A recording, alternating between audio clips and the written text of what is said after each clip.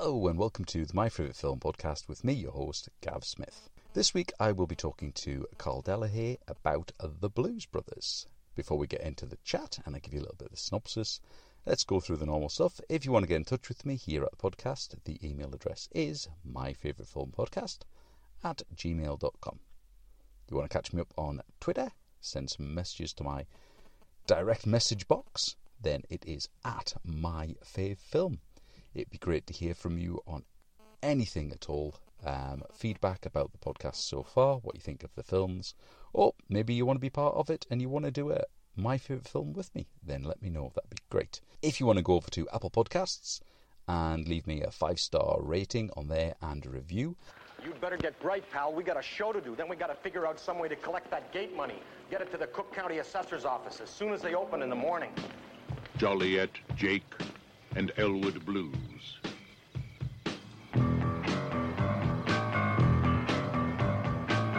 Two men with a mission, and only 11 days.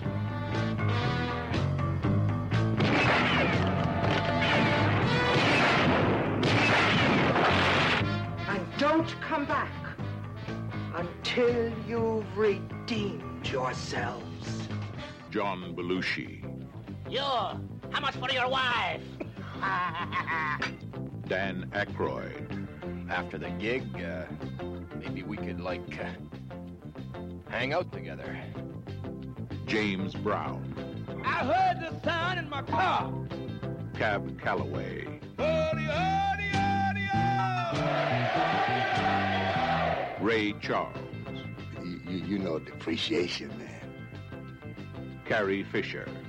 I must now kill you and your brother. Aretha Franklin. You're living with me now, and you're not gonna go sliding around with your old white woman friends. Henry Gibson. He better pray the police get to him before we do. And the Blues Brothers Band. Let's go, boys. The Blues Brothers. Are you the police? No, ma'am. We're musicians.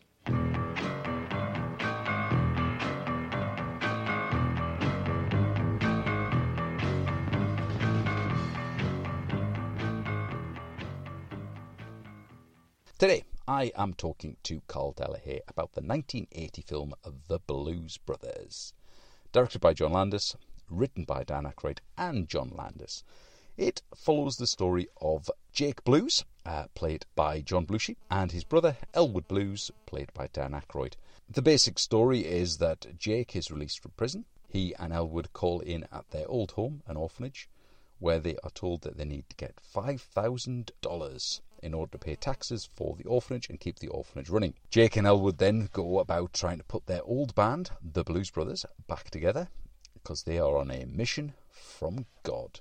Along the way, they meet up with R&B and soul legends such as James Brown, Aretha Franklin, Cab Calloway, John Lee Hooker, Ray Charles, and many more. I hope you enjoy my chat with Carl.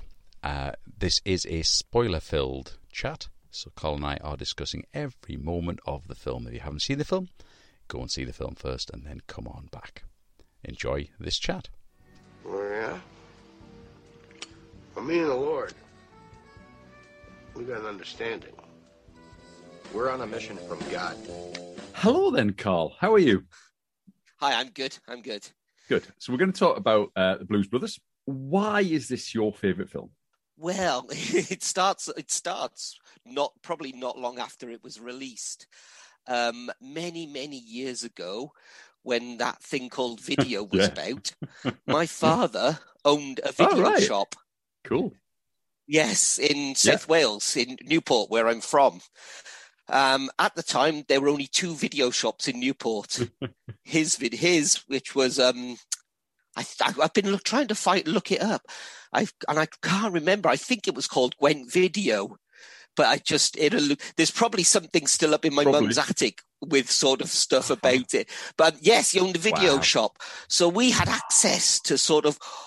This was around sort of 1979, 1980. Yeah. I think it was only open for a few years, so we had access to all these great films. Yeah. So And The Blues Brothers was one of those Brilliant. films that we got to watch. I mean, probably wasn't, well, quite a few of them I saw at the time probably weren't age appropriate. No, probably not. I don't know. No. But yes, it was sort of around, probably not long after it was released, that whenever it was released on video, that I sort of came to know it. And then I've kind of watched it again and again and again over the years. Yeah. So what I'm thinking way back to the 80s then, watching that first time, what type of effect did it have on you? Why does it then become this favourite?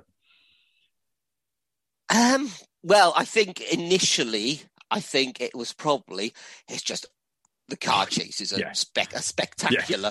You know, when you see how many cars, and obviously this was pre-internet, so you didn't know how many cars they'd smashed or everything. Now you can, at the touch of a button, it tells you how many cars but at the time watching, it was just like, this is an epic. It's just how many cars have they got to smash up? And more so over time, but the music has been a big thing as sort of time's gone on, and I've got more into music, and sort of it's grown with me a bit. I suppose so. Yeah. I mean that the car chase. There's plenty of car chases, but that final one is it's something special, which I'm sure we'll get onto later. I think I read something where it said that if they were doing an insurance claim for that car chase, it'd be something like $5 million. But that was back in 1980. It would have been $5 million. So who knows? Wow. Yes, because I've sort of reading, and they bought, I think it was 400 police cars from an auction, and they had a 24-hour sort of garage going to keep fixing them, just to put them out there and just see what they could do. Brilliant. Yeah. So it's meaning through time, then I guess it's changed for you in that you first watched it as being this just fun action film with fantastic car chases, but now the music's a lot more now. So obviously it's got some of the big names in soul and R&B appearing there. You know, we've got Ray Charles and John Lee Hooker and Aretha Franklin are in there. James Brown, obviously. So Cab Calloway, Calloway. Yes, of course, nearly forgot him. Yeah, he's in there as well. John Lee Hooker. And, you know, I think this film is sort of partly responsible for bringing me round to sort of some of that music, sort of stuff like John Lee Hooker, definitely.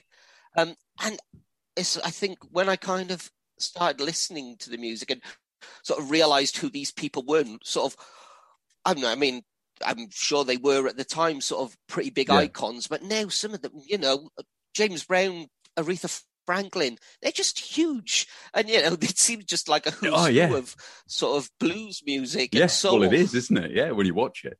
I guess that... And that's not even talking about the actual their backup band, who are sort of all very, very well-renowned musicians in their own right. They are some of the best in the business, I think, aren't they? Yeah. I mean, I'm just trying to think, because I didn't see this at the cinema. I think I saw it on VHS at some point, but I know I saw it after 84, because I think I saw Ghostbusters, and that got me interested in sort of the Saturday Night Live crew, so Dan Aykroyd and Bill Murray and all them. Tried looking at that, and this was one of the films that then came up, written by Dan Aykroyd. Okay, I'll have a look at that, and watched it and just thought it was absolutely fantastic. It then led me on to Animal House and all sorts of things that I probably shouldn't have been watching, but... That's exactly what I was saying about the Animal House was another one of that time, which we used to watch all the time, because, you know, we'd bring it home. We'd go in on a Saturday to my dad's video shop and sort of pick a few films, and obviously my dad was quite laissez-faire about this whole thing and go, crack on, because you know, my dad was a TV engineer, so we always had sort of spare video players around the house as well. But I guess everyone was a bit more, it's okay, it's on video, it must be all right. You know, you look at the cover and go, it's probably okay, just watch it, and don't look at that age appropriateness as much. Not the same way as we do now, because it tells you very much when you go on the streaming. No, absolutely not. 15 or whatever. Yeah. Were you aware of sort of Saturday Night Live coming over from America and those type of things? Not at all. So No. As I say, what you were saying earlier about sort of blues. I think it was a John Belushi thing. Sort of, I'd watched Animal House. Sort of, that was one of my sort of all-time favorite films of the time. Blues Brothers, and also aside from sort of very different, but the Life of Brian as well. Yeah. At the time, we watched that sort of till the video wore out as well. Yeah, I think I did as well on my version. I've got a DVD now, so it's all right. But no, I wasn't really the whole Saturday Night Live thing. No, not really aware of it. Because there is I think there's there was a kind of prequel. They did do a TV film, because Saturday Night Live did. I think it was 1 week they did the live sketches, and the next week they did a series of sort of mockumentary type things. And it was one of those documentaries that the Blues Brothers then came from. But I think it's impossible to get anywhere now. But it was so sort of popular at the time that went, well, we could make a film from this. So they made a film from it, which is where it all came from. Go on, I'm going to mention it, that there is the sequel, Blues Brothers 2000. Yes, well, see, I think I have. I've sat down. Oh, it was probably on one night when I thought, "Oh, go on, I'll give it a go," and I don't think I gave it too long. It's just, some things, there's that saying, isn't there? Some things you just shouldn't mess with. I must admit, I was skeptical. You mentioned Ghostbusters earlier. I could have done this on Ghostbusters. I could quote the film word for word. I absolutely adore it. I wasn't too fussed when they did the sequel to Ghostbusters. However, I quite like the second one. It's okay, but then when they remade it again, and there's a new one coming out, or they're in the making at the moment. Afterlife. Yes, we'll see what that's like. All the crew have got together for it, apparently, though. So they are all going to be there. Yeah.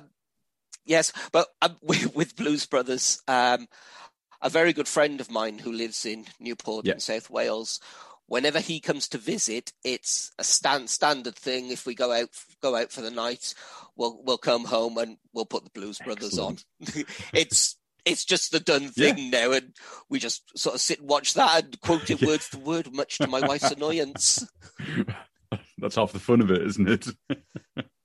Yes, but there's an unwritten rule that the second one is no. I think he rang me once and said, "Oh, I've just watched the second one," and that was enough. His tone of voice was enough. Just didn't bother after that.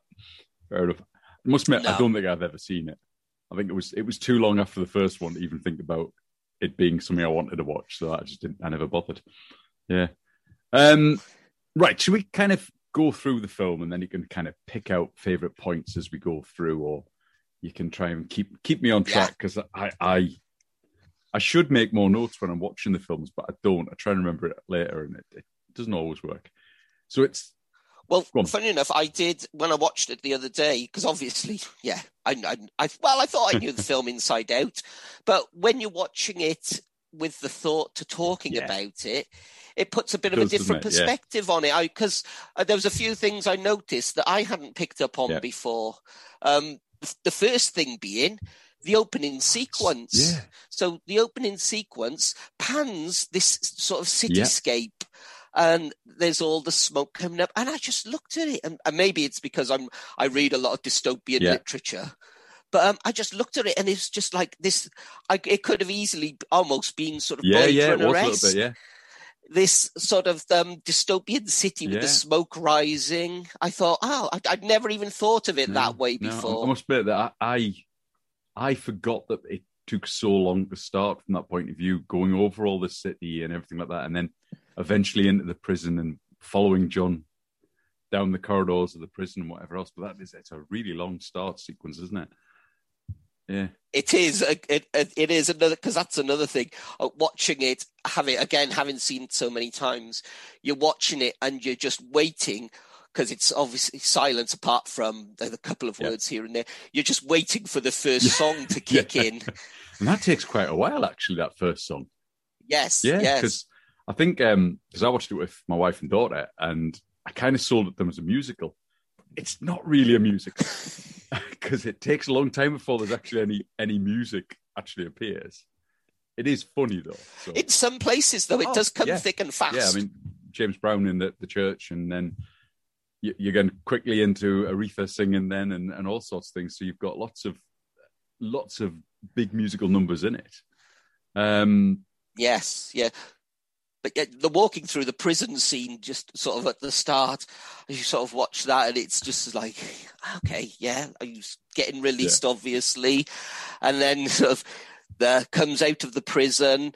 There's nobody there, and you see a police car there. It's just like, all right, okay, and then sort of obviously it's his brother, and the disdain when he realizes his brother's picking him up in a police car.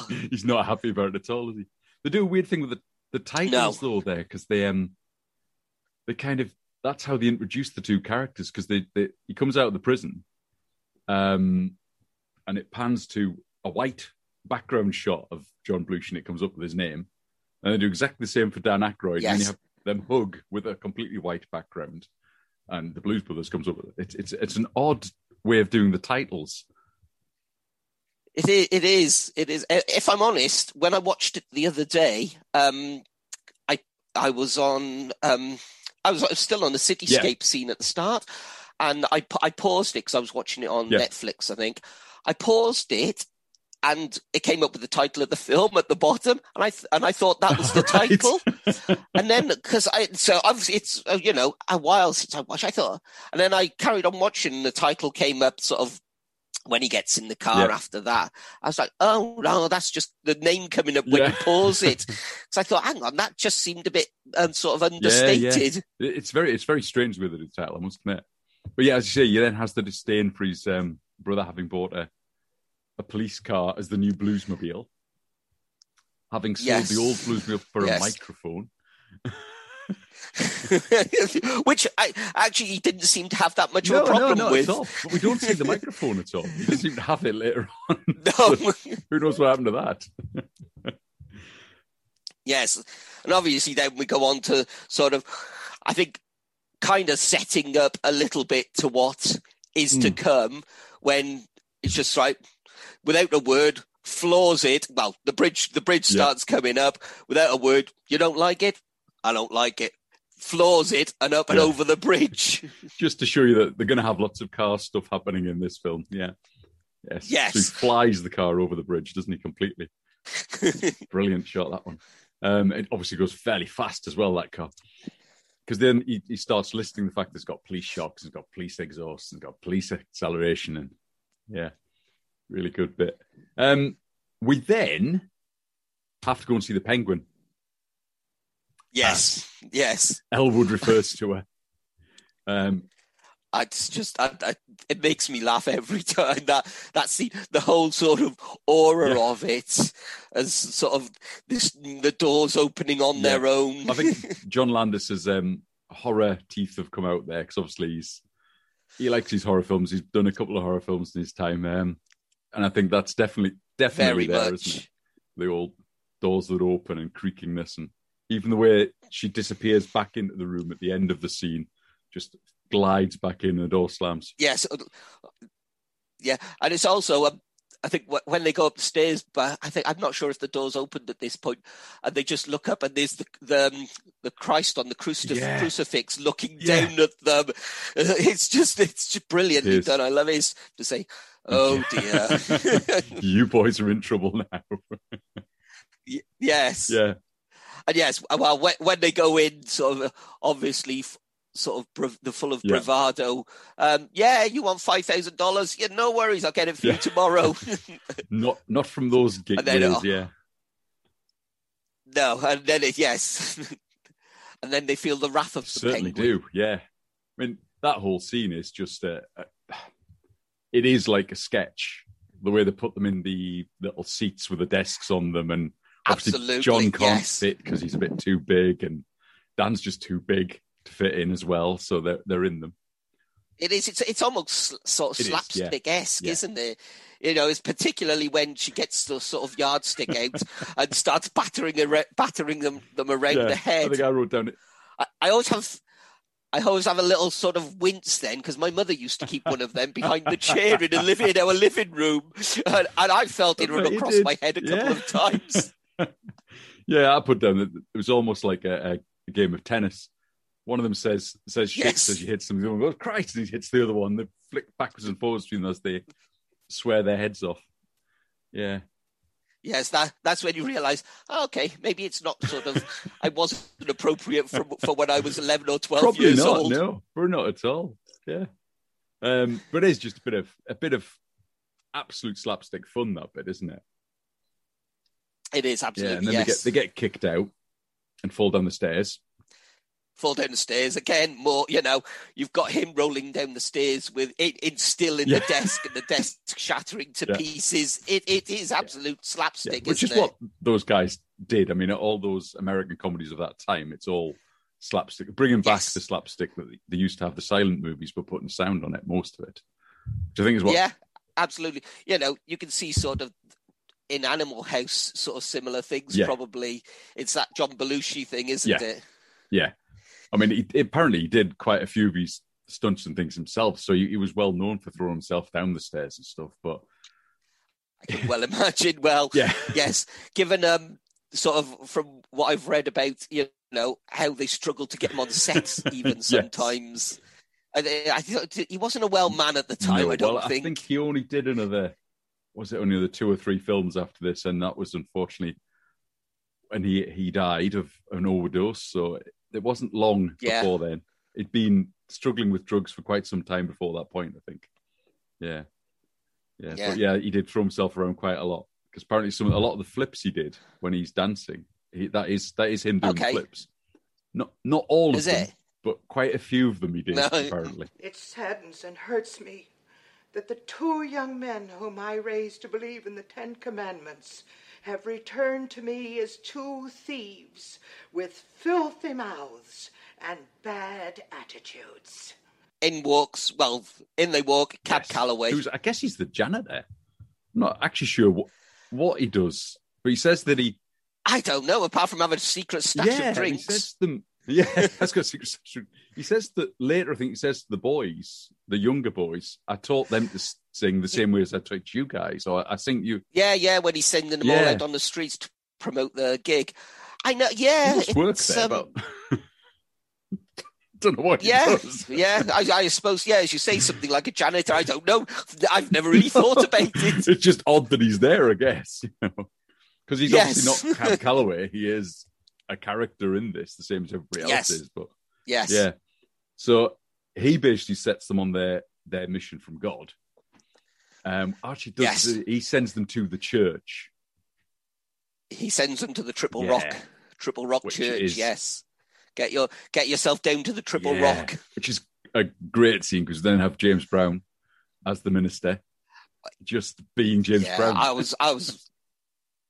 was watching this again, and I was just, I used to go. When I was probably up to the age of 10 or 11, used to go to church. My mum made me go to church, and do you know what? I'm sure I'd have carried on going if church services were more like that. The dancing and everything in the aisles, and just. It's just, I was, again, watching it with a view to sort of talking about it. The choreography is just stunning. It is. It really is. It's, again, that, as I say, every time I watch it, I get something new from it. I've never even thought about the choreography of it before. And not just there, in sort of in the cafe scene later as well. Yeah. I mean, it's just in the brilliant. church, there's the whole way they do moving from pew to pew, and they go from the pews to the front and back again, and they're seamless, not touching each other. They just do it and move, and then just dancing away. It's really well done. Yes. And then, so during that, we see from outside the ray of light coming down from the skies, which then hits our Jake, and he can see the light, and James asks him if he can see the light, and there's a big section there going on about whether he can see it or not. And they then the boys start dancing as well. Jake flips his way down the aisle, because he can see the light, he knows what he's got to do. I think Elwood looks a bit perplexed at first, and then thinks, "Oh, crap! Go on, then. Let's join in." Does his bizarre little dance? It's quite a strange little dance that he does in that. And I didn't notice. I hadn't realised, but the soloist in the choirs, Shaka Khan. Yes, yeah. Again, It's just another like, name. It's just a who's who of famous faces appearing, isn't it? So Absolutely. James Brown and Shaka Khan on the same stage is a fairly impressive one to have. Yes. So then they're on their mission from God, which I didn't count how many times Dan Aykroyd says it in the film, but I think he says it quite a lot. Yeah, that's an interesting one. Maybe I'll have to watch it again and count how many times, or maybe it'll be on probably the internet is somewhere. I'm sure sure someone has counted it by now, but yeah, it's every time someone asks them what they're doing, we're on a mission from God. It's a brilliant line. I think it's one of those quotable lines because the film has a lot of quotable lines, and that's.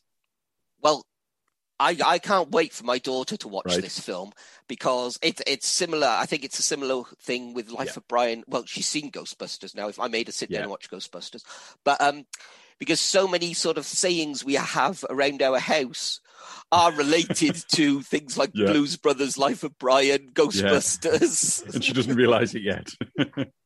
No. She just thinks, oh, God, he's ranting on. She's going to go, you're not original at all. You've stolen all these lines. Damn it. Yeah, I never thought of that. Don't let her watch them. No. Yes, he's not the son of God. He's a very naughty boy. Yes. Actually, as an aside, that's she gets so many references from The Simpsons, and sometimes she watches films and goes, "Oh yeah, that's where The Simpsons got it from." She's not getting it from The Simpsons; it's coming from somewhere else first. Yeah, it's always the way. I'm just trying to think now. So, yeah, they have their whole dance sequence, which is beautifully. Yes, and then they have the epiphany of the band. We'll get the band back together. Right, that's the best way of making money, and it being a legal way of making money as well. Yes. Just trying to think if we've skipped a bit here, because is it on the way back to the hotel now that they have their first proper car chase? No, this is where the first chase is now. Once they leave the church, that's it, and have their epiphany. They, I think, they're just driving back and they're speeding, and the cop just happens to see them speeding, totally, well, not innocently, but it's a minor thing, pulls them over, and that's where Elwood goes, is it SMORD, State Municipal, the acronym for whatever they're looking up. And they find out that he's got lots and lots of driving charges against him. And they then have an amazing car chase where they end up going through a mall and they destroy every shop in sight. It's just, and it's almost as they're doing it, it's the flippant remarks as they're doing it. So like, Oldsmobiles are in early this year as they smash through a car showroom. Yeah. Well, they just mention a shop and say they've got one of them there as well, or there's a sale on, or whatever else. Just keep smashing through. And the police do just as much damage as Jake and Elwood do. I know. I was watching it, and I'm just sort of watching it and thinking, because the devastation, they're driving into it as well. I wonder how many times they drove up and down that mall filming it, because lots of it, if the direction they're driving at some points, lots of it's already smashed up. Yeah. So it's obviously they've driven up and down and forward, and around it. It's absolute carnage. Presumably it wasn't that big a mall that they're driving through, or they only had a small section they were allowed to. You wouldn't imagine so. It might even been a stage set, I assume, that they just set up that they could smash through, because there's not many malls going to go, come on, drive through our shops, it'll be fine. Yeah. Because there's a... So, yes, and go on. Yes, he's driving through there, and obviously Jake gets a bit bored, doesn't he? And he says, "I just want to get out." You want out? And that's it, straight through the window of J.C. Penney, isn't it? And straight out the front, and then they're off, and they leave the police behind, having given a false address of... Yes, of Wrigley Field. The baseball stadium. Baseball ground, yes. Which is brilliant. Which then starts even more devastation, because they then get to Elwood's hotel, and Carrie Fisher turns up for the first time. Yeah, again, this always strikes me as a bit of a random thing. Absolutely. It's like, okay, when you first watch it, okay, I didn't see that coming. Because obviously she'd been big in Star Wars at that point, and that was how we all knew her from Star Wars. I was like, is that Carrie Fisher? Yes, it is. Yes. She's got a rocket launcher. Okay. Which she proceeds to then shoot at Jake, destroying the whole front of the hotel. Which they just kind of brush off, because they do with all the damage in this. I mean, well, again, I think this comes back to the almost slapstick element of it. I think, as much as everything's sort of falling about around them, and they just go, "Oh, okay," and carry on walking as if nothing's happened. Which is that same in the car chase. They smashed all those buildings and they smash out the front. And that's it. They're okay. Left the police behind. Yeah. Don't need to worry about it. It's done. Yeah. So then they having avoided rocket launcher and just picked their way through the rubble that's left behind. And enter the salubrious accommodation. Yeah. I just like, but, places like that exist, I'm don't sure they? They do. I'm sure they do. It's just... I think I mean, I've stayed in some bad places when I've travelled around the world, but I don't think I've resorted to something like that. No, it's a bit dodgy, isn't it? A single bed and that's it. One bed, one chair, one table, all very close together. But it's the whole sort of the whole sort of common room area as well. Yeah. And again, a scene that always just there's a few scenes in it where throughout the film where I think, well, what's that doing? Yeah. It's when the old man says, "Oh, have you got my is it cheese whiz?" Yeah, canned cheese, yeah. The cheese whiz. It's just, it just seems randomly thrown and he in has there it as well. I don't know if it had relevance.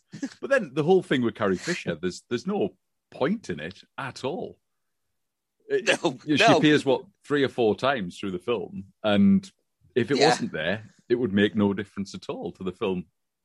No, it wouldn't. I mean, I know, towards the end, we actually find out why she's doing this.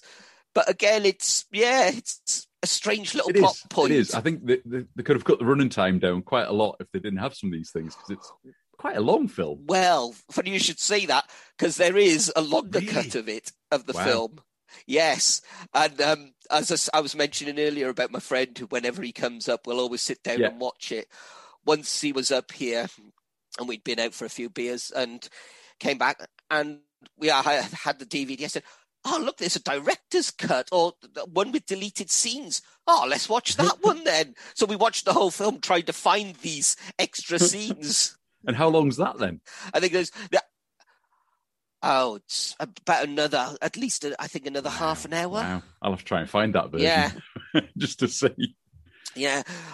I can't remember. I know one of the scenes that we found on there was when they arrived back at his accommodation, they parked the car down an alleyway somewhere. Right. So I suppose that gives a little bit of context about, they're showing a bit of remorse for trashing a shopping mall. They're trying to hide the car away out of sight.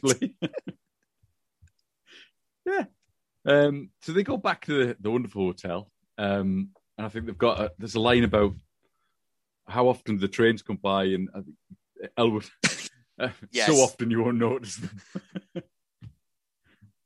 Yes, again, that's another one of the great quotes of the film. Great line.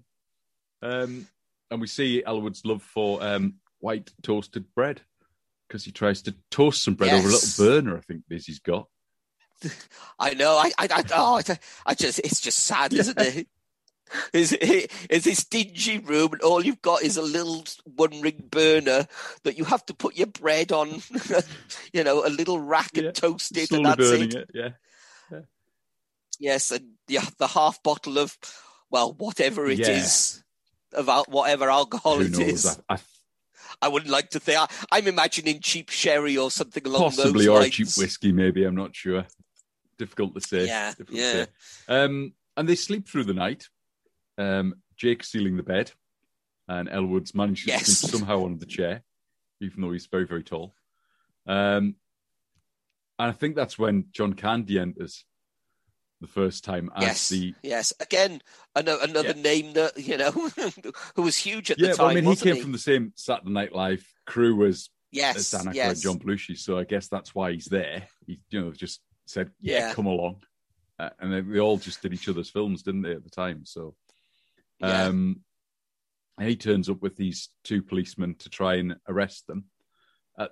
Unfortunately for them, the same time as Carrie Fisher turns up. And now actually... Yes.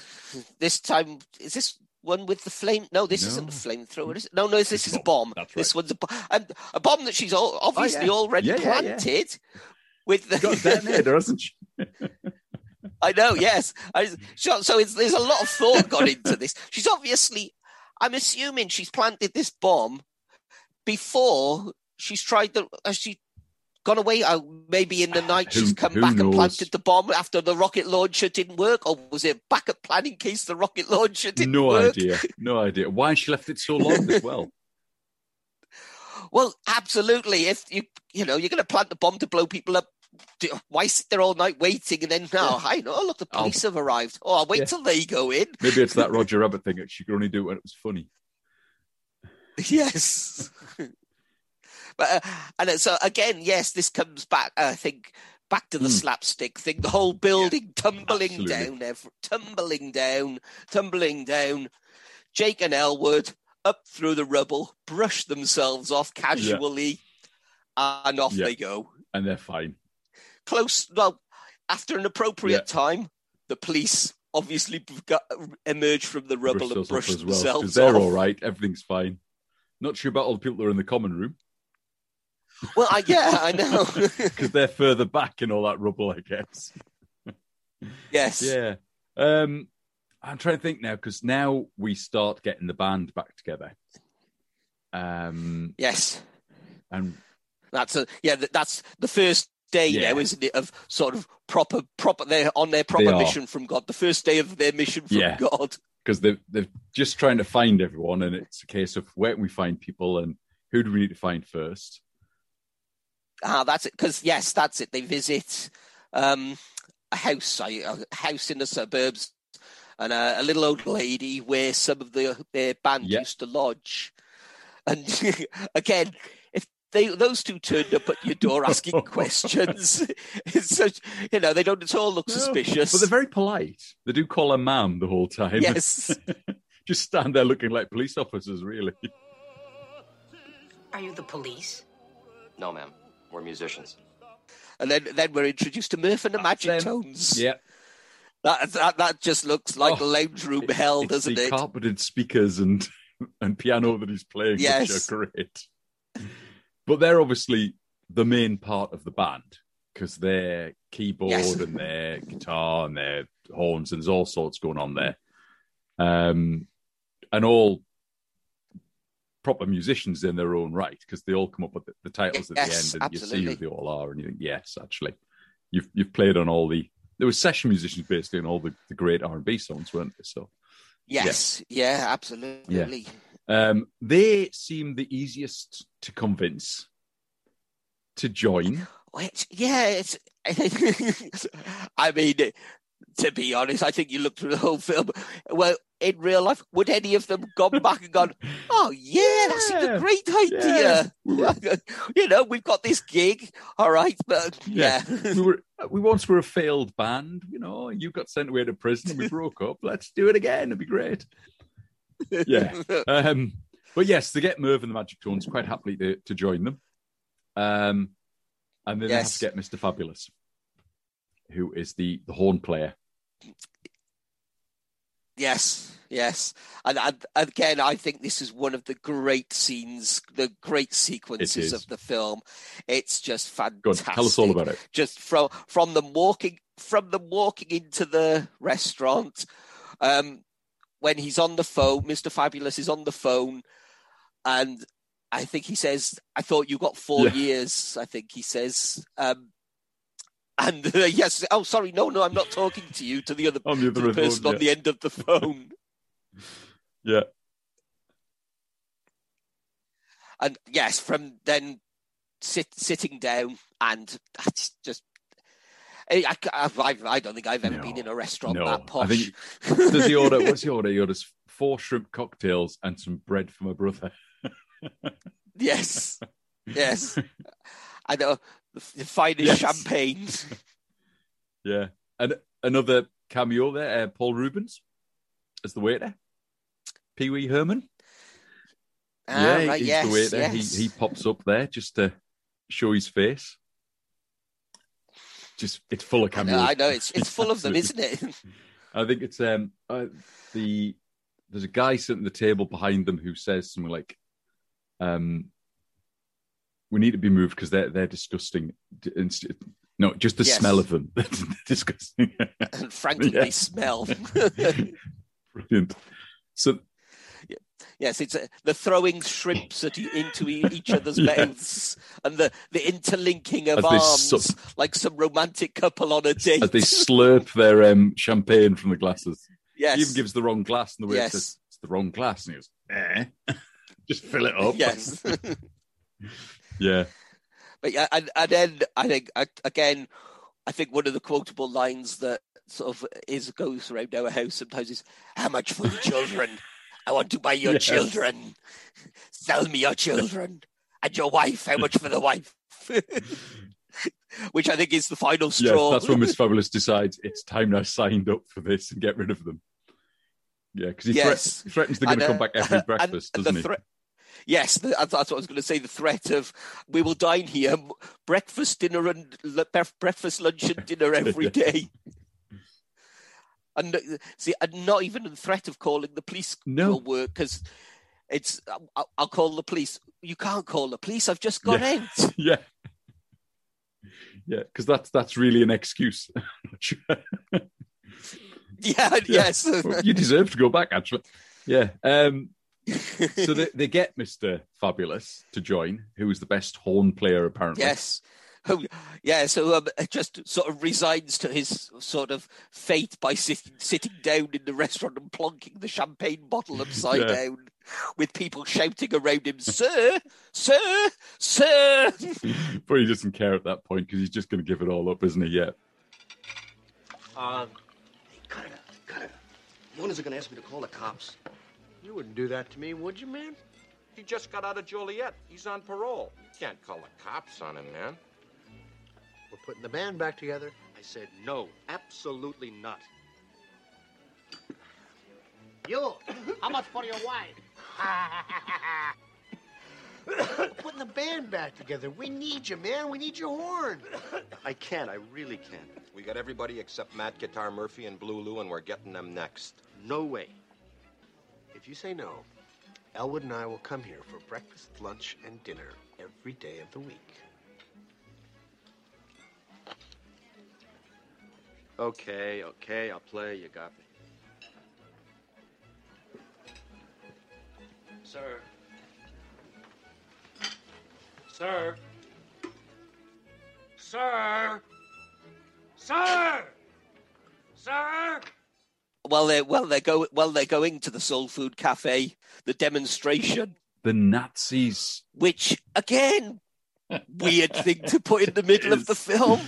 Again, it's a brilliant film. I'm not sure it needed Nazis in there, because I know they come. And one of my sort of least favourite scenes further on in the film is to do with the Nazis. But I mean, if there's some good lines in there, it's like, "Illinois Nazis, I hate Illinois Nazis." It's a good line. Yes, I forgot about the Nazis on the bridge.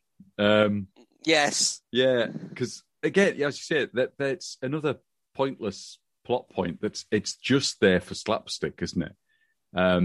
Yes, absolutely. People jumping over the side, but the baddies jumping over the side of the bridge into the water, and everyone cheering. Yeah. But it's just that thing of having someone else to chase them, because that final chase at the end needs as many people as possible to be wanting to get the boys again. So they've now got the whole of the Nazi party. Or the Illinois Nazis. Nazis. Because not all of the Nazi party, just the Illinois. They're wanting them. They've got the police already wanting them. But yeah, it's again, Elwood just pulls the car out of the big queue and goes straight over the middle of the bridge, doesn't he? and they all have to jump over the bridge. Yes. And everyone cheers, as you say. Yeah, I forgot about that bit. I knew it was in there, but I just forgot that was where it happened. I know. And then we're on to Aretha. And her... Yeah, no, it's a brilliant scene. It is. I don't know about your version, but my version, I watched it on Netflix. You do watch it on Netflix as well, did you? Yeah. Yes, I did. Yes, I've got it on. Well, I've got it on DVD, but it's just easier to search on when there. It's there for free, you may as well. But it's just terribly badly lip synced. I thought, which you don't expect because you think that she'd actually be able to lip sync her own songs quite well, but I don't know whether they just didn't play it for her while she was dancing around the shop. But I don't know. But yes, it is. Yeah. Yes, but it's. But again, even before she starts singing, it's that 4 fried chickens and a dry white toast. It's like Jake Elwood. It's obvious who it is. Yes. Yeah. But as you say, the choreography here is fantastic. It is. It's just amazingly she done. Starts singing. She's got a backup dancers or backup singers that are there sitting at the counter. Jake and Elle would get up and join in at some point as well for a bit of a dance. Yeah, I love that. I love that bit where they just get up and join in. You know, they've come along to wreck this cafe owner's life by taking her husband, partner, and the other chef away. But no, she's letting them join in a little dance. Do a little bit of that, they just sit back down again and look at each other. Yes, like we didn't really do that. But I noticed there's some people sat at tables and they seem to be doing sort of little hand movements and joining in. But then there's one sort of, I think possibly a couple on one of the tables, and it's almost as if they were just in there and didn't really know what was going on because they just sat there. No, I think it's another one of those things I've only sort of just noticed. So they're just sitting watching like what's happening. Yeah. I'll have to watch again and look out for them. We did miss out, of course, before they go into Aretha. There's John Lee Hooker's out on the street playing his song, isn't he? Yes. So, which is, again, just brilliant, but absolutely no need for it whatsoever because it doesn't add anything to the story other than the fact it's a great song and it's John Lee Hooker sitting in the middle of the street singing a song. So, but he's just there, isn't he? Yeah. It is. It's, it's okay. We're into sort of a neighborhood where people have blues guitarists on the street and everyone will dance in the street. Okay. Thanks for letting us know that by signposting that. And now we'll go into a cafe that's run by a great singer who's going to sing a little song as well. Yes. Yes.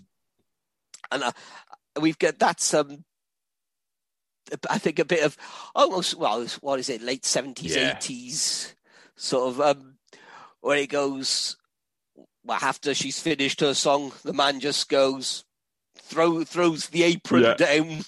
Grabs his guitar and off he goes. And there's a bit of woman, I do what I want kind of attitude. But then the saxophonist, Lulu. It's almost sort of timidly just stands around until he's given permission to go. Okay. It's like, and he's off, and that's it. Then they've got the whole band together now because there's no one else to get, so they're going to go off to Ray Charles's shop. Yes, but again, there's another random. Is there? Scene Which one's random? That I'd not really sort of paid attention to before or just glazed over. Carrie Fisher in a beauty salon painting her nails with the flamethrower manual. And it's only probably not even 20 seconds. Yeah.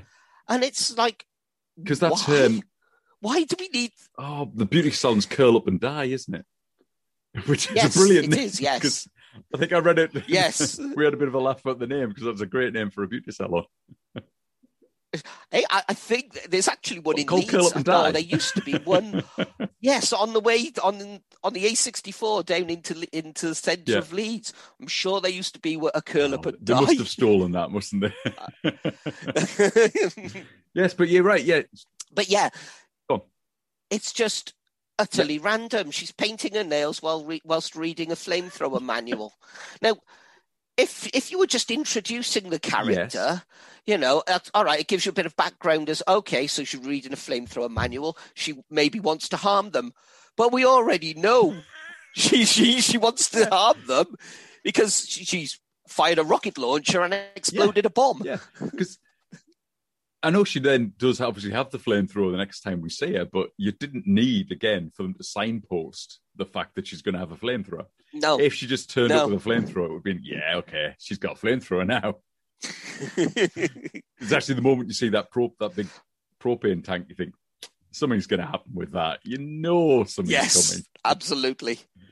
Yes. So they then go to see Ray Charles in his music shop because he sells second-hand music instruments and possibly even first-hand ones. Well, a little bit of social commentary in there then. Yeah. Where you have the boy coming in and trying to take the guitar off the wall, and you know it's sad to see children going down that route. So you know it's got everything in it. Yes, and a blind man who can shoot really well as well, which is quite impressive. Yeah, I know. And yes, knows exactly where his guitar is on the wall and can shoot just because he knows and sees someone take one. Knows someone's taking it. Don't know how he managed that, but it's quite impressive. Yeah, because they then burst into song because they're trying to be sold the piano that Marv is saying it isn't the greatest piano. It's, yeah, it is. And Ray Charles then plays us a tune and sings us a song. And we have our first bit of a jam session in the music shop. Yes, it's Ray Charles, isn't it? Playing, you know, keyboards. It's fantastic. It's yeah. And I think absolutely love it. I think Jake and Elwood actually sing in this one as well, don't they? I think they do a bit of singing along, so that it's the first time you actually hear them singing it. Yes. I think it is. Yes, pretty sure that's the first song that they're singing in. Because I think my daughter said, "Did they ever sing?" And then they started singing. So it's like, oh yeah, they do. Oh, right. Okay. That's not something I'd thought about. Yeah. I'm sure it is the first song they actually sing in the film, because obviously they are the voice of the Blues Brothers. Everyone else is just the band, and suddenly we've got them actually singing. Yeah. So, sort of looking at it, you've got sort of the John Lee Hooker, Aretha Franklin, and sort of James Brown. They don't sing in any of those, but do they? They then sing along with Ray Charles. Which is brilliant. But yeah, it's quite a long way through the film before they're actually singing, especially as they're the voice of the band. Which ends, of course, in them saying, yes, we'll take all the instruments, and Ray Charles saying, yes, and I'll take an IOU. Yes. As if it was expected anyway. He was never expecting to get paid, was he? No.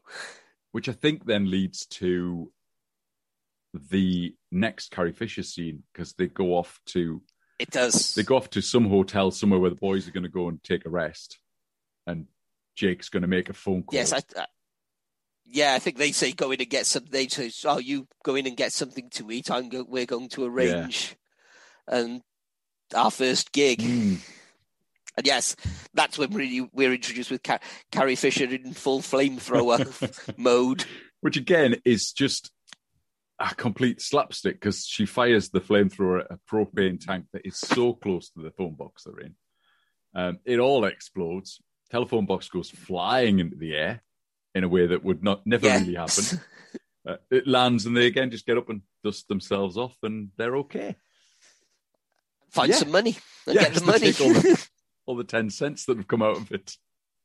I think it's, that's about $7.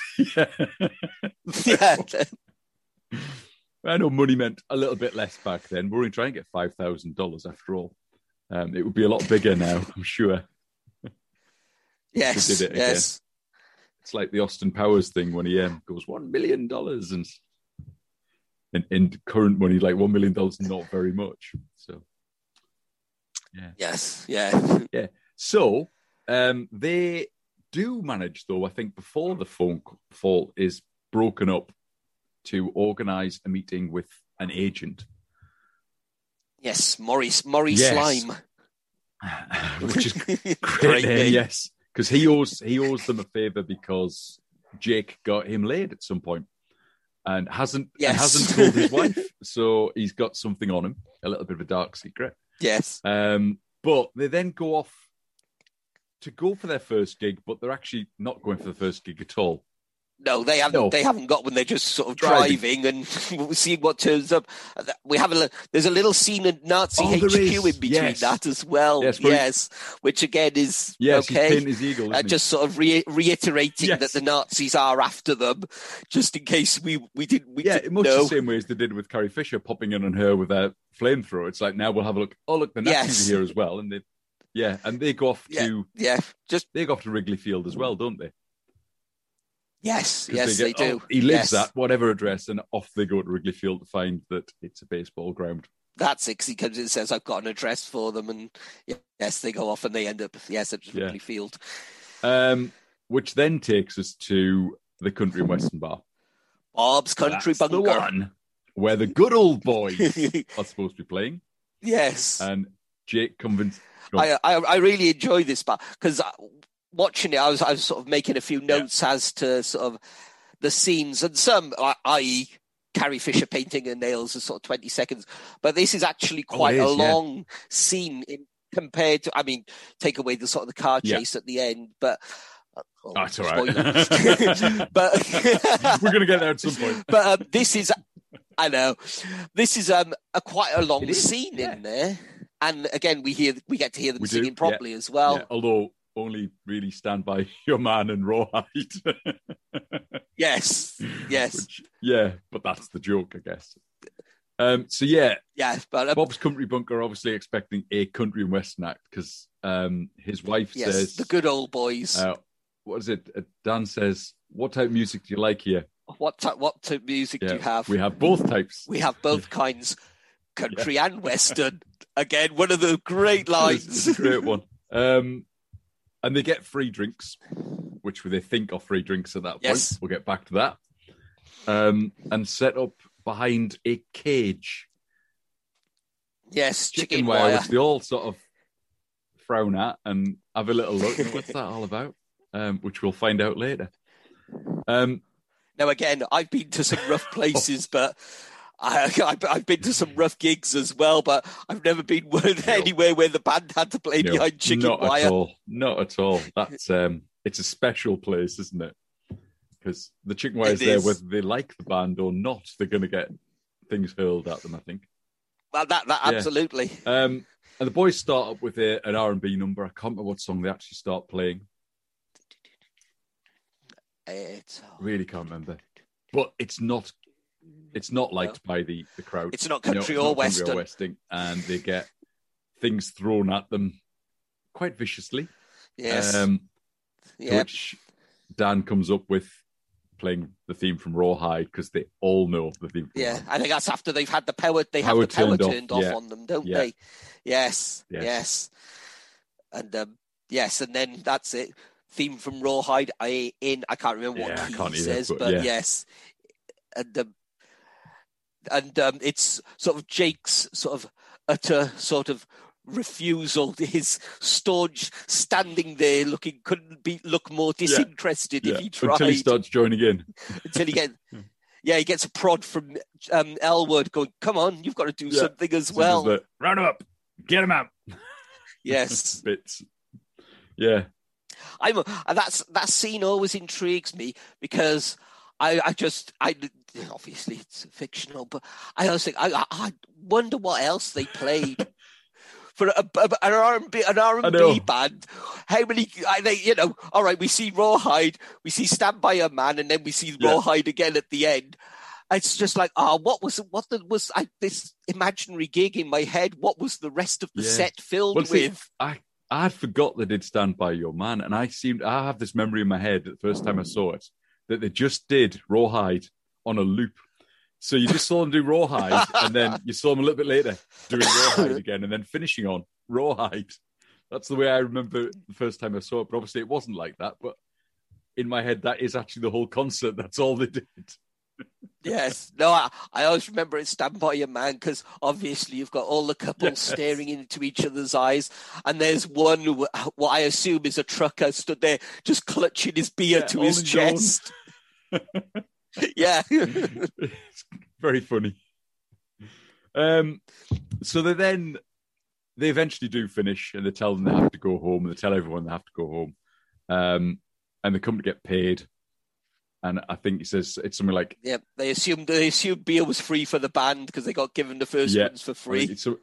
Bob puts some straight on that. I think Bob says it's £300 and you drank £400, or $300 and you drank $400 worth of beer, so you owe us $100. You got to give Jake and Elwood this. They're quick thinkers. When it's like, oh, my brother's doing a traveller's check. He usually does it on the dashboard. I just go and sit in there just to sort of sign it. But we know from... Oh, but actually, before they speed off, you get the good old boys turning up. Yes. Yeah, and they say something about... Which... they've been part of the union or something. Have you got your permits? Yeah. Have you got your permits? And then there's another one of these fantastic quotes of the film. Permits, how you're going to look pretty funny eating corn on the cob with no teeth. What if we haven't got any permits? Exactly. So then he becomes a liaison between a union rep, as a liaison between the good old boys and Bob. He is very, very quick thinking. It's like everything. He's got a way out there. So he tries to get out of that. And that's then leads to the fake traveller's check being written and them speeding off. Yes. So now we have the good old boys, the bartender, or the owner of Bob's Country Bunkers. Bob himself. The Nazi Party, the police, and Carrie Fisher, all coming after the boys. So we've basically got our whole set of villains who are all going to, at some point... Yes, I think, that's everyone now, isn't it? Rawhide and A.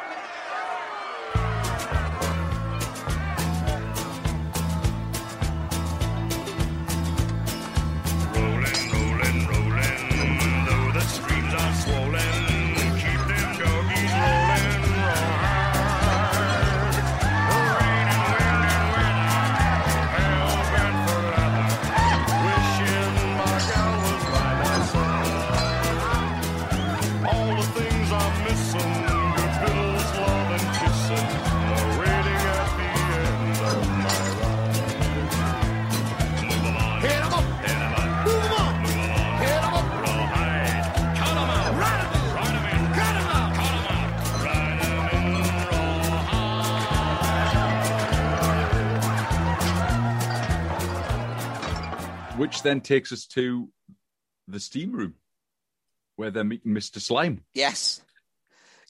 And trying to get their deal. Again, quite a simple scene. Just you wait till the end of it for sort of almost a punchline, don't you? You know, it's a simple negotiation. He says no, they negotiate where. And then there's the bribery point or the blackmail point was, I'm sure Mrs. Slime would like to know some information. He agrees to sort them out the Palace Hotel ballroom.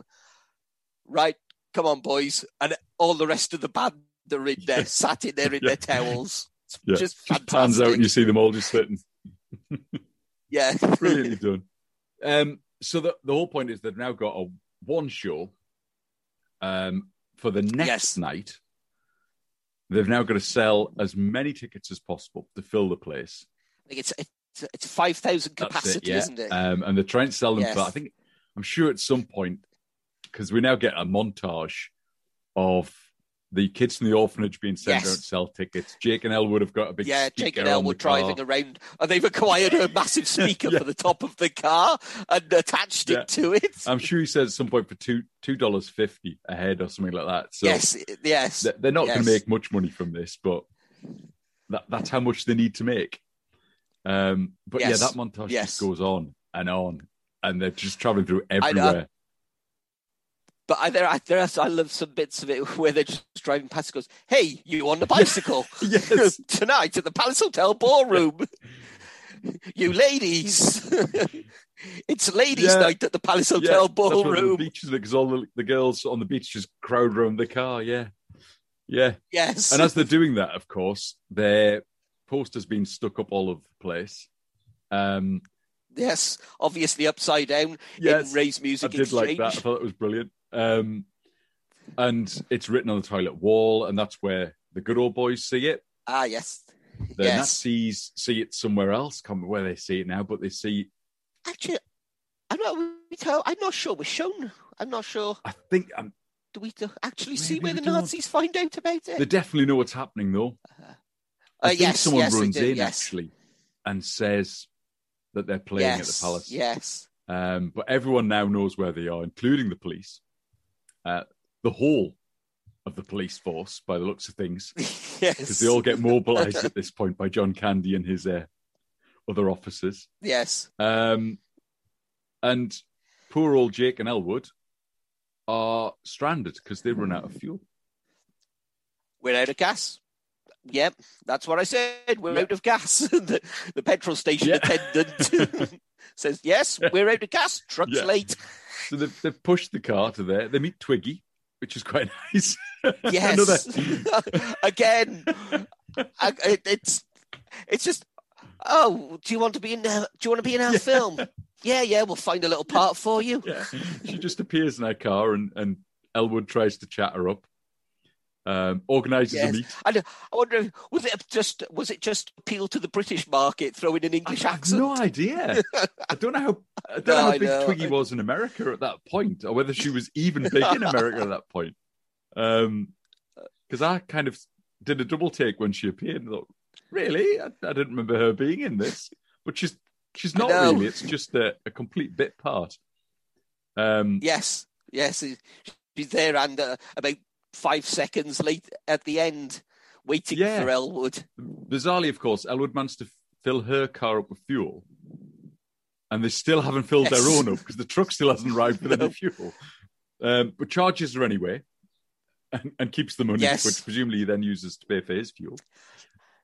And steals some windscreen wipers from the garage. It's like, really? So now they've finally managed to get some fuel in the car, and they're heading off to the Palace Hotel, which is surrounded by police, and they're already late. It's a good old Cab Calloway, who's on stage with the rest. Yes, that's it. Yes, the band are just about to walk out. The band are just right. Yeah, that's it. The Blues Brothers. We've had enough with the Blues Brothers. Yeah, we're off. Look, they're no good. We said they were terrible. They've let us down again. We're off. Cab Calloway steps into the breach. Do you know Minnie the Moocher? And off we go. With a bizarre set change. And it's amazing, isn't it? How quick did they do that? It then changes back at the again. end. I think it's a bit of suspension of disbelief. Definitely. Yeah. But what a great song. It is again. Yeah, Cab Calloway is just fantastic when there's all that scat stuff in it as well. And he gets them all singing back in the audience until he does some real scatting and they can't do it. But yeah. So meanwhile, in time with the music, Jake and Elwood are sneaking into the building. Yes, across the lawns. Very inconspicuous. Don't know how they didn't get seen by the police, but they do somehow manage to get in. Breaking in what you would assume, what I assume is the ladies' toilet from the screams. Well, yeah, because they get in, they go, "Sorry, ladies," as they walk through. Yes, that's it. Then they manage to sneak in and backstage, and the gig then starts. The magic of Cab Calloway disappears, and they all go back to how they were before he started singing. Yep, the band spark up, the introduction, Blues Brothers walk on, do their little suitcase thing, do backflips and present themselves to the crowd to absolutely no applause whatsoever. Complete silence. Yeah. Until they then break into Everybody. I need somebody. Yes. And again, that's just so well done, I think. The way it pans the audience up to the police, to the good old boys, everyone.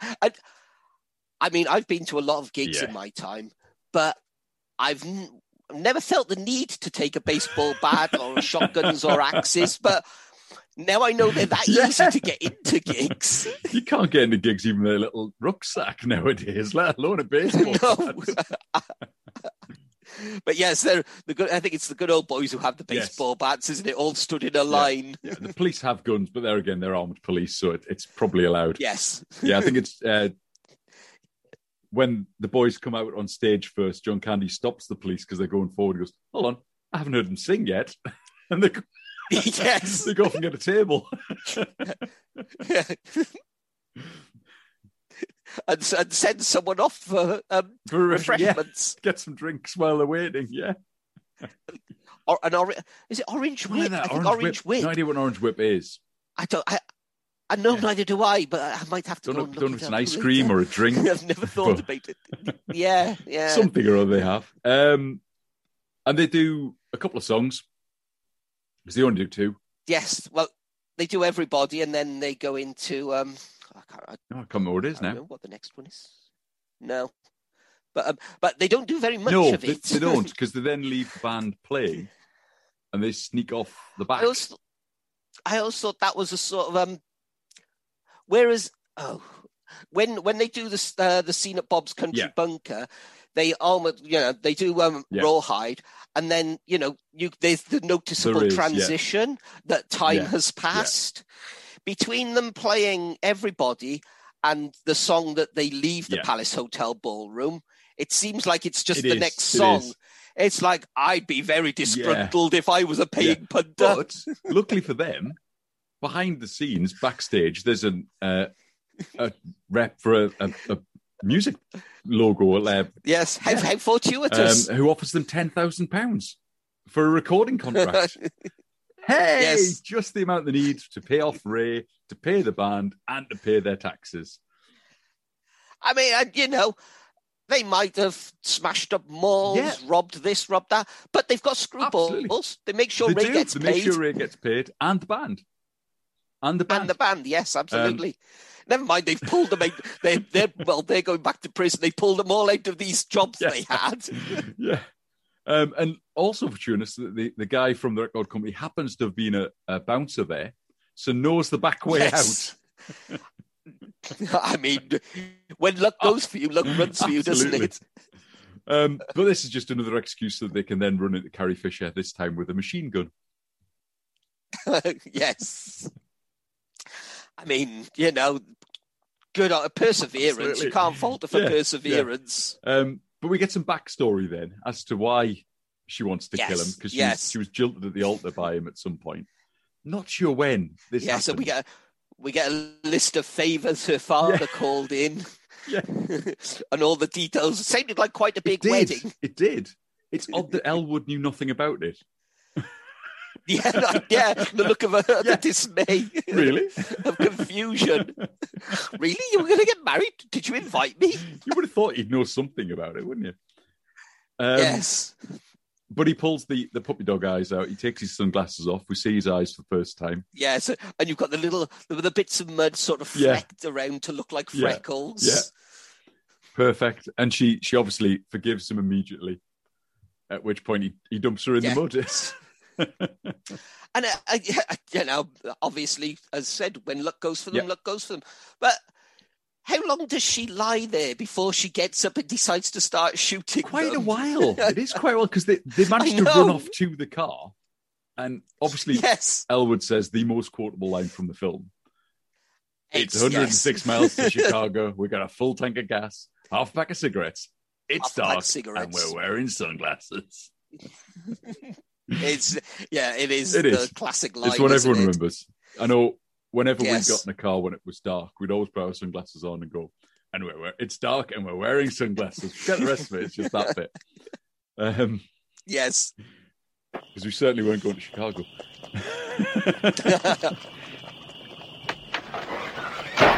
It's 106 miles to Chicago.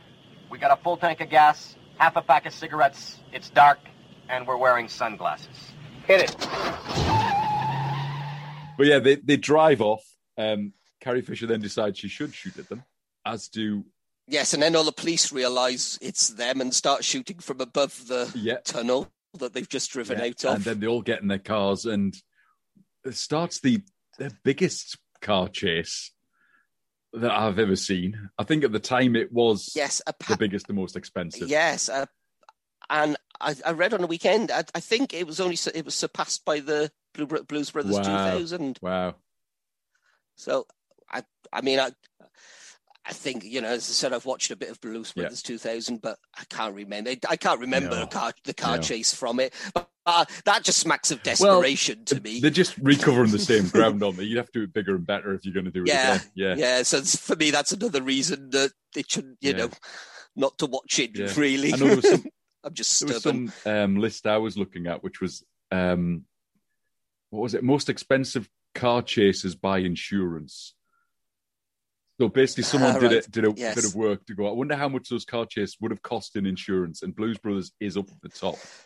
Something like $5 million or something it would have cost in insurance if it had really happened. Wow.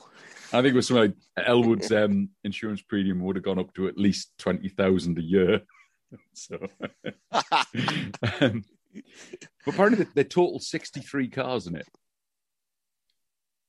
See, and it looks a lot more, doesn't it? But there's only 63 that are totaled in it. Is it? Okay. They just wreck cars through it. It's completely slapstick. One car stops, another one just hits it, and another one hits it, and they just keep going, don't they? And again, you've got, some more suspension of disbelief, because obviously they've got all the police after them. They've got the good old boys after them, the Nazis after them. And see, for some reason, the scene where for some reason the Nazis happen to get them on their own and they're chasing them.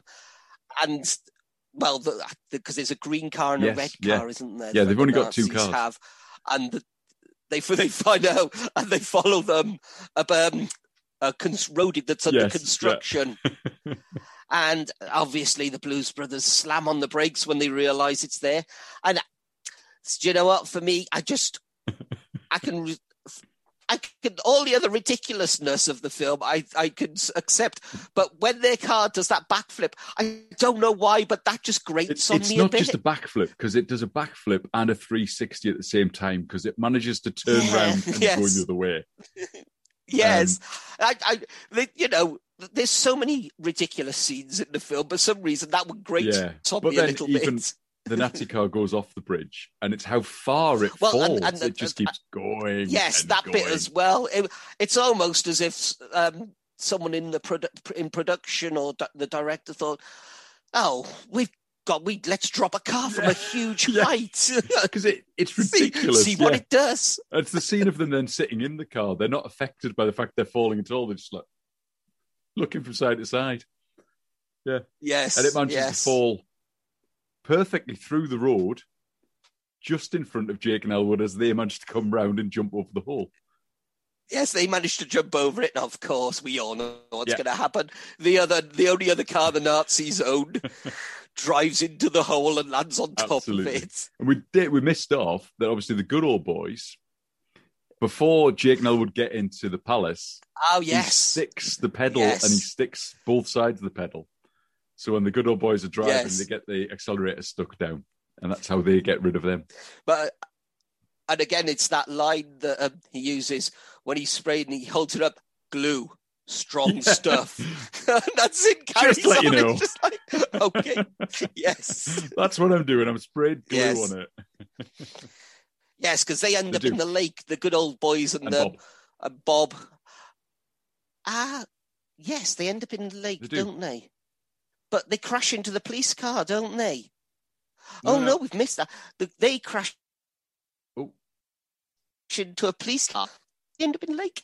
Well, they crash into the police car at some point because the cops get out and are pointing the guns at them and say, "You're in a whole lot of trouble." Oh, they do, yeah. But, yes, that is there. Is that earlier? But then do they end up in...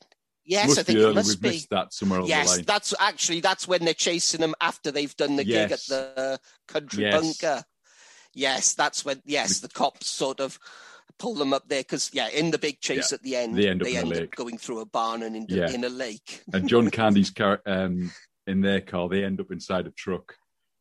And now, again, that's another one of my favourite lines because I pulled it up. It's hi, this is car. What number car are we? 55. Hi, this is car 55. We're in a truck. It's just, again, the matter of factness of we're in a truck. Yeah. But that scene where, because it shows the truck carrying on driving down the road. That's a hell of a stunt. Brilliantly done. How many times they must have had to do it to get it perfect like that? So the car hits the side of the truck and stays in there. Or maybe just stayed in by truck and it's like, we've got to write that in now. And have them sitting in there and go, we're in a truck. Yes. So the mayhem continues through the city, and I think it is the whole of the Chicago Police Department are now following them. There must be at least 90 cars following them down the roads, smashing into things, other cars. There's some brilliant stunt driving. I mean, who knows how long this took to do. It was absolutely just a fantastic scene. Yes, it's just so much that goes on, isn't there? In that chase, it's phenomenal. And it's all so they can get to the county tax office before 9 o'clock or at 9 o'clock, so they can pay the £5,000 to save the orphanage because it's all about them. Is it Daily Plaza? I think is it all their mission from God? they're still on that mission to get to the Cook County Assessor's office. Yeah, so they do eventually get there, and barricade the doors from the inside, with all the people just inside, just looking and watching them do this. No, you missed a very important point. Go. When they get out of the car, go to walk away, and everything just falls off it. It completely falls apart. And apparently that took quite a while to engineer that, so that all these bits, all the panels pop off, the doors pop off, and everything, and it's just left as a sort of almost like the shell, frame of it. And then you get Elwood stood there, sort of just looking in sort of sadness at the car until Jake slaps him around the shoulder and to bring him back to reality of like why we're here and who's following us. Yeah, but that's the classic clown car, isn't it? The clown car falls to bits at the end of the chase, and absolutely, yes, it is slapstick and how they were doing the slapstick. Yes, so, and it's like, how did they end up at the plaza with absolutely no one there? With they've got half of sort of Chicago following them, but when they get there, they've got time. The car falls apart. They've got time to mourn, a few seconds to mourn the car, get into the building, barricade it before anyone even turns up. And then they find a guy standing at the reception desk and just go, county court office, down there, elevator, floor 11. And off they go. Meanwhile, outside, whilst they're in the lift going up to floor 11, everyone is starting to arrive. We've now got the military have arrived. The police force are all there, obviously. The fire brigade arrived.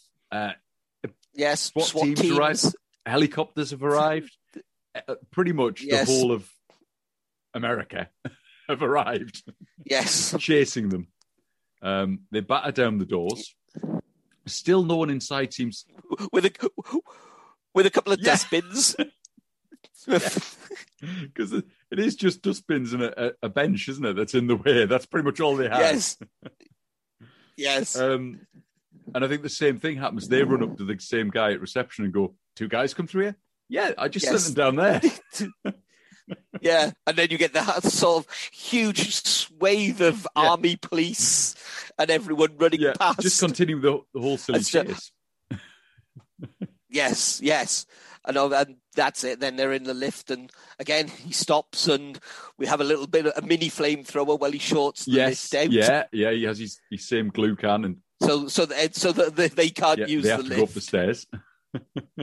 Yes, and amazingly, now I've been quite a lot of big buildings. I'm sure there would have been more than one. Oh, you lift. would have thought so. You would have thought there'd be more than one. But again, we'll go with suspension of disbelief. All of those people couldn't have fit in the other lift. Let's be honest. There was a lot of I know. Yes. Maximum capacity is only 11 or something like that. So they're all running up the stairs, and at the top of the stairs, they barricade the door again with a bench and a couple of bins. Yes. Yes. And find the... So, yeah, there's the outside door, isn't there, first? Yes. And then there's the glass door, double glass door, isn't there? Which they block with a desk, which you do think was a bit pointless because it's a huge glass door and the whole glass wall. And they're then stuck with the sign in front of them saying back in 5 minutes after.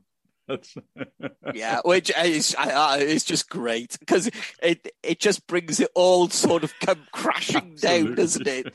You know they're going to get there in the end, but it's just that everyone's there. Everything's rushing around, and then back in 5 minutes. Back in 5 minutes, and so that the police and the military and everyone come up the stairs. No one seems to test that door.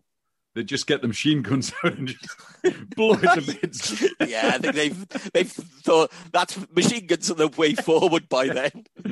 And luckily, the guy who works at the county court, Mr. Steven Spielberg, yes, Steven making Spielberg, his little cameo there, pops out with a sandwich in his hand, and they offer him the money to pay for the taxes. Get it all signed off and checked, just as all of the military pop in through the door and raise their guns at them all. Yep. And then the handcuffs go. Click, yeah. And that's it. That's the film. Yeah. Yes. Well, we get treated to Jailhouse Rock then. Yes. We do finish with... Because all of the band end up in jail.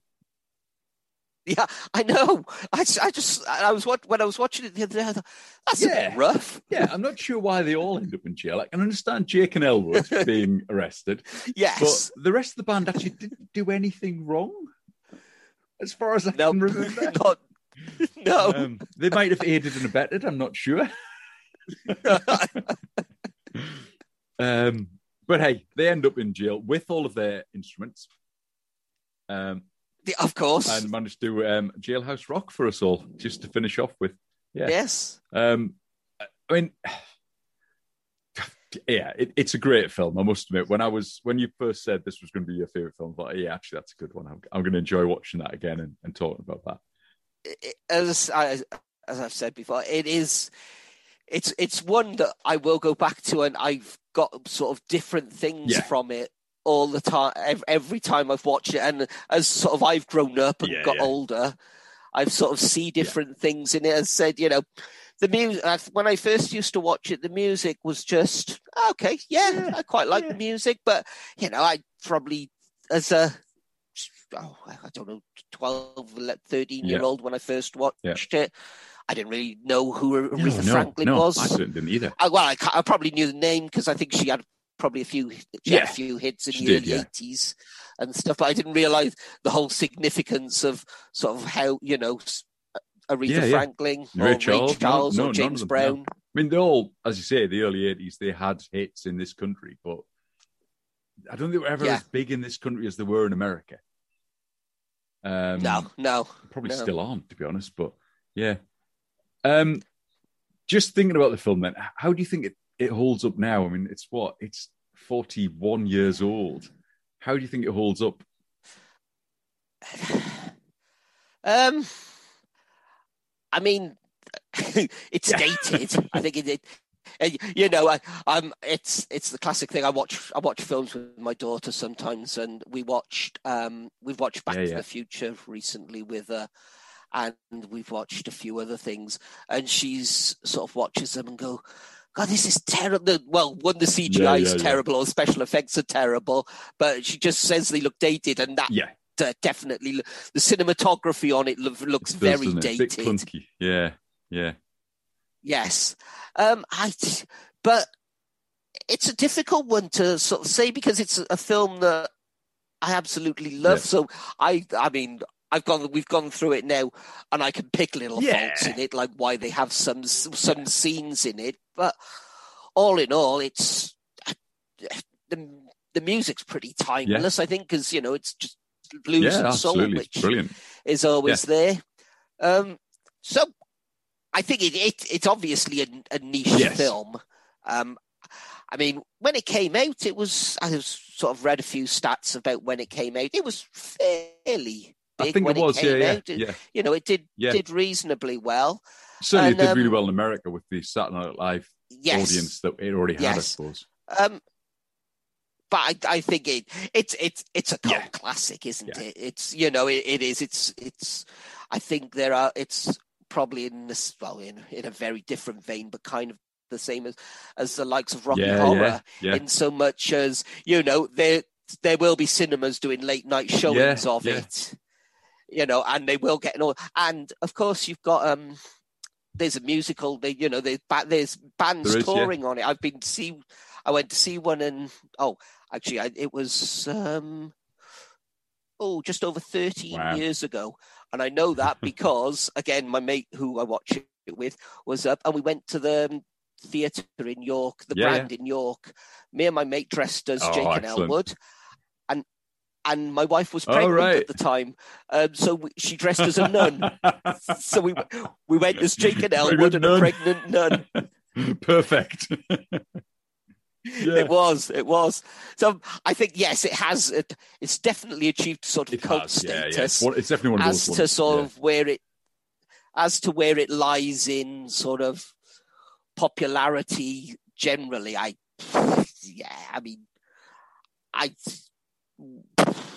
Will do many people know of it now? Probably not hugely. No, it's one of those ones. I think if knowing teenagers as I do, because I teach teenagers, I think if they watched it, they would really get something from it. Although they'd speed up all of the music because that's not their style of music at all. Well, but again, it's what I said earlier, isn't it? About, you know, the music wasn't the thing for me when I was first watching it. Yeah, they'd be there for the slapstick, the car chase, and the swearing, to be honest. So probably all right. Yes.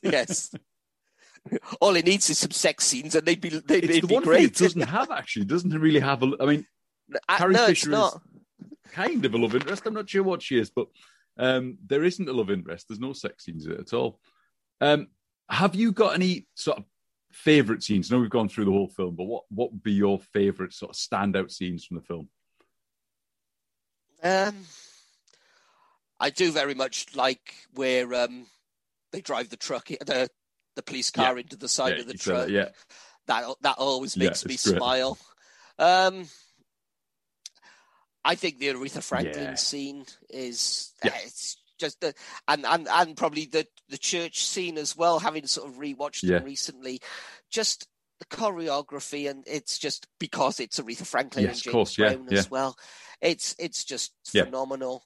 You know, from a comedic point of view, when they go to visit the penguin. So I'd find it difficult to choose if I had to sort of pinpoint a scene to say, oh no, that's my favourite. I don't think I could. I must admit, I think it'd be very difficult if they were going to remake this film to remake it, because what artists could you get to replace someone like James Brown or Aretha Franklin now? It's just there's no one like that anymore, is there? So no, that's it. You know, you'd have to be thinking sort of people who'd have sort of the longevity that they have. And also, I don't think sort of people, sort of musicians now that have sort of that ilk are probably so concerned with sort of public perception that, you know, it would have to be run by 34 of their agents to check that. And obviously, if you were looking, I don't know, say for instance, Beyonce, there'd probably be so much sort of stipulation from her side about what she can and can't do that, you know, it would take away, I don't know, spontaneity or take away from it. Whereas, because I like to imagine that, you know, Aretha Franklin just said, rocked up and sort of did the scene, not a they diva. All must have, because there's so many names in it. There must have been someone who'd gone, do you know what? We're all going to do this film. I think they're probably all on the same record label. And it was like this, look, we're all rocking up. We're all going to do the Blues Brothers. It's the Saturday Night Live crew. Let's just all do it and it'll be great. Well, that's it, and it does strike you as very much. Oh yeah, we'll do them a favor. Oh, obviously they'll get paid for it, but we'll do them a favor. They're funny. They're funny guys. It'll be a laugh. That's what it looks like, isn't it? Yeah. Yeah. Yes. The big question then, the one that I ask at the end of every podcast so far, which is, can you sell the film to me in 30 seconds? Can I sell the film to you in 30 seconds? Okay. Do you like the best blues and soul music ever made? Do you want to see not one of the greatest car chases, it's the greatest car chases ever committed to film?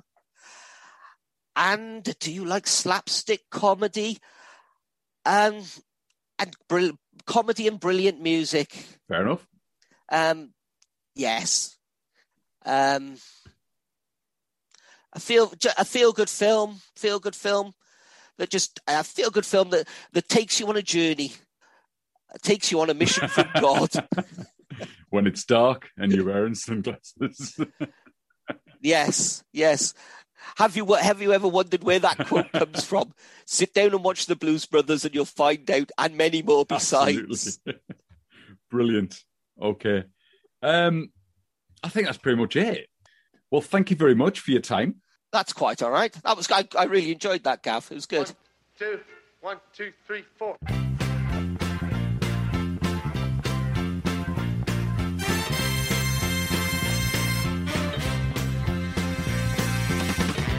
We're so glad to see so many of you lovely people here tonight.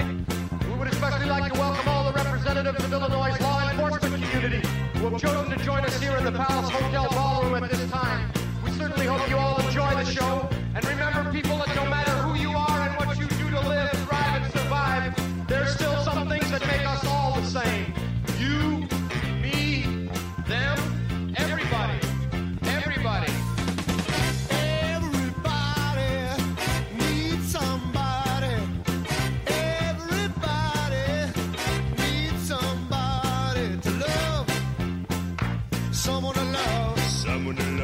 Sweetheart to miss, sugar to kiss, I need you, I need you, I need you, in the morning, when my soul's on fire. Oh, yeah? Well, me and the Lord, we got an understanding. We're on a mission from God.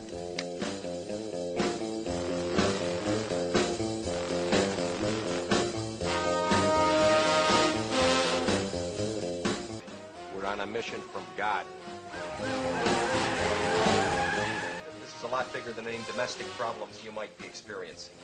Would it make you feel any better if you knew that what we're asking Matthew to do is a holy thing? You see, we're on a mission from God. We're on a mission from God. Hit it.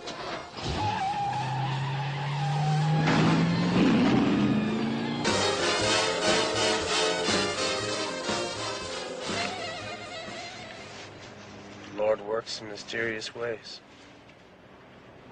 Yep. Thank you very much, Carl. That was a great chat. Next time on the show, a bit of a special episode. Going to have a chat with my son. And we're going to talk about his current favourite film, which is Teen Titans Go to the Movies. So a bit of a change of pace from the Blues Brothers and all the other things we've done over the past few weeks.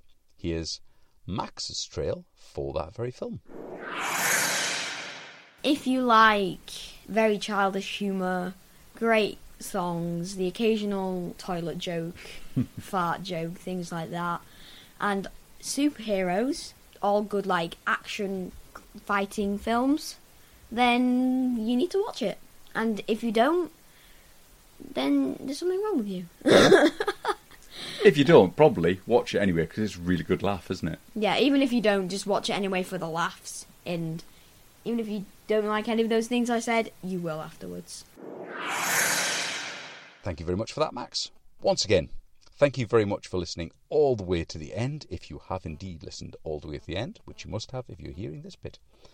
Hopefully, back next week. Until then, bye-bye for now.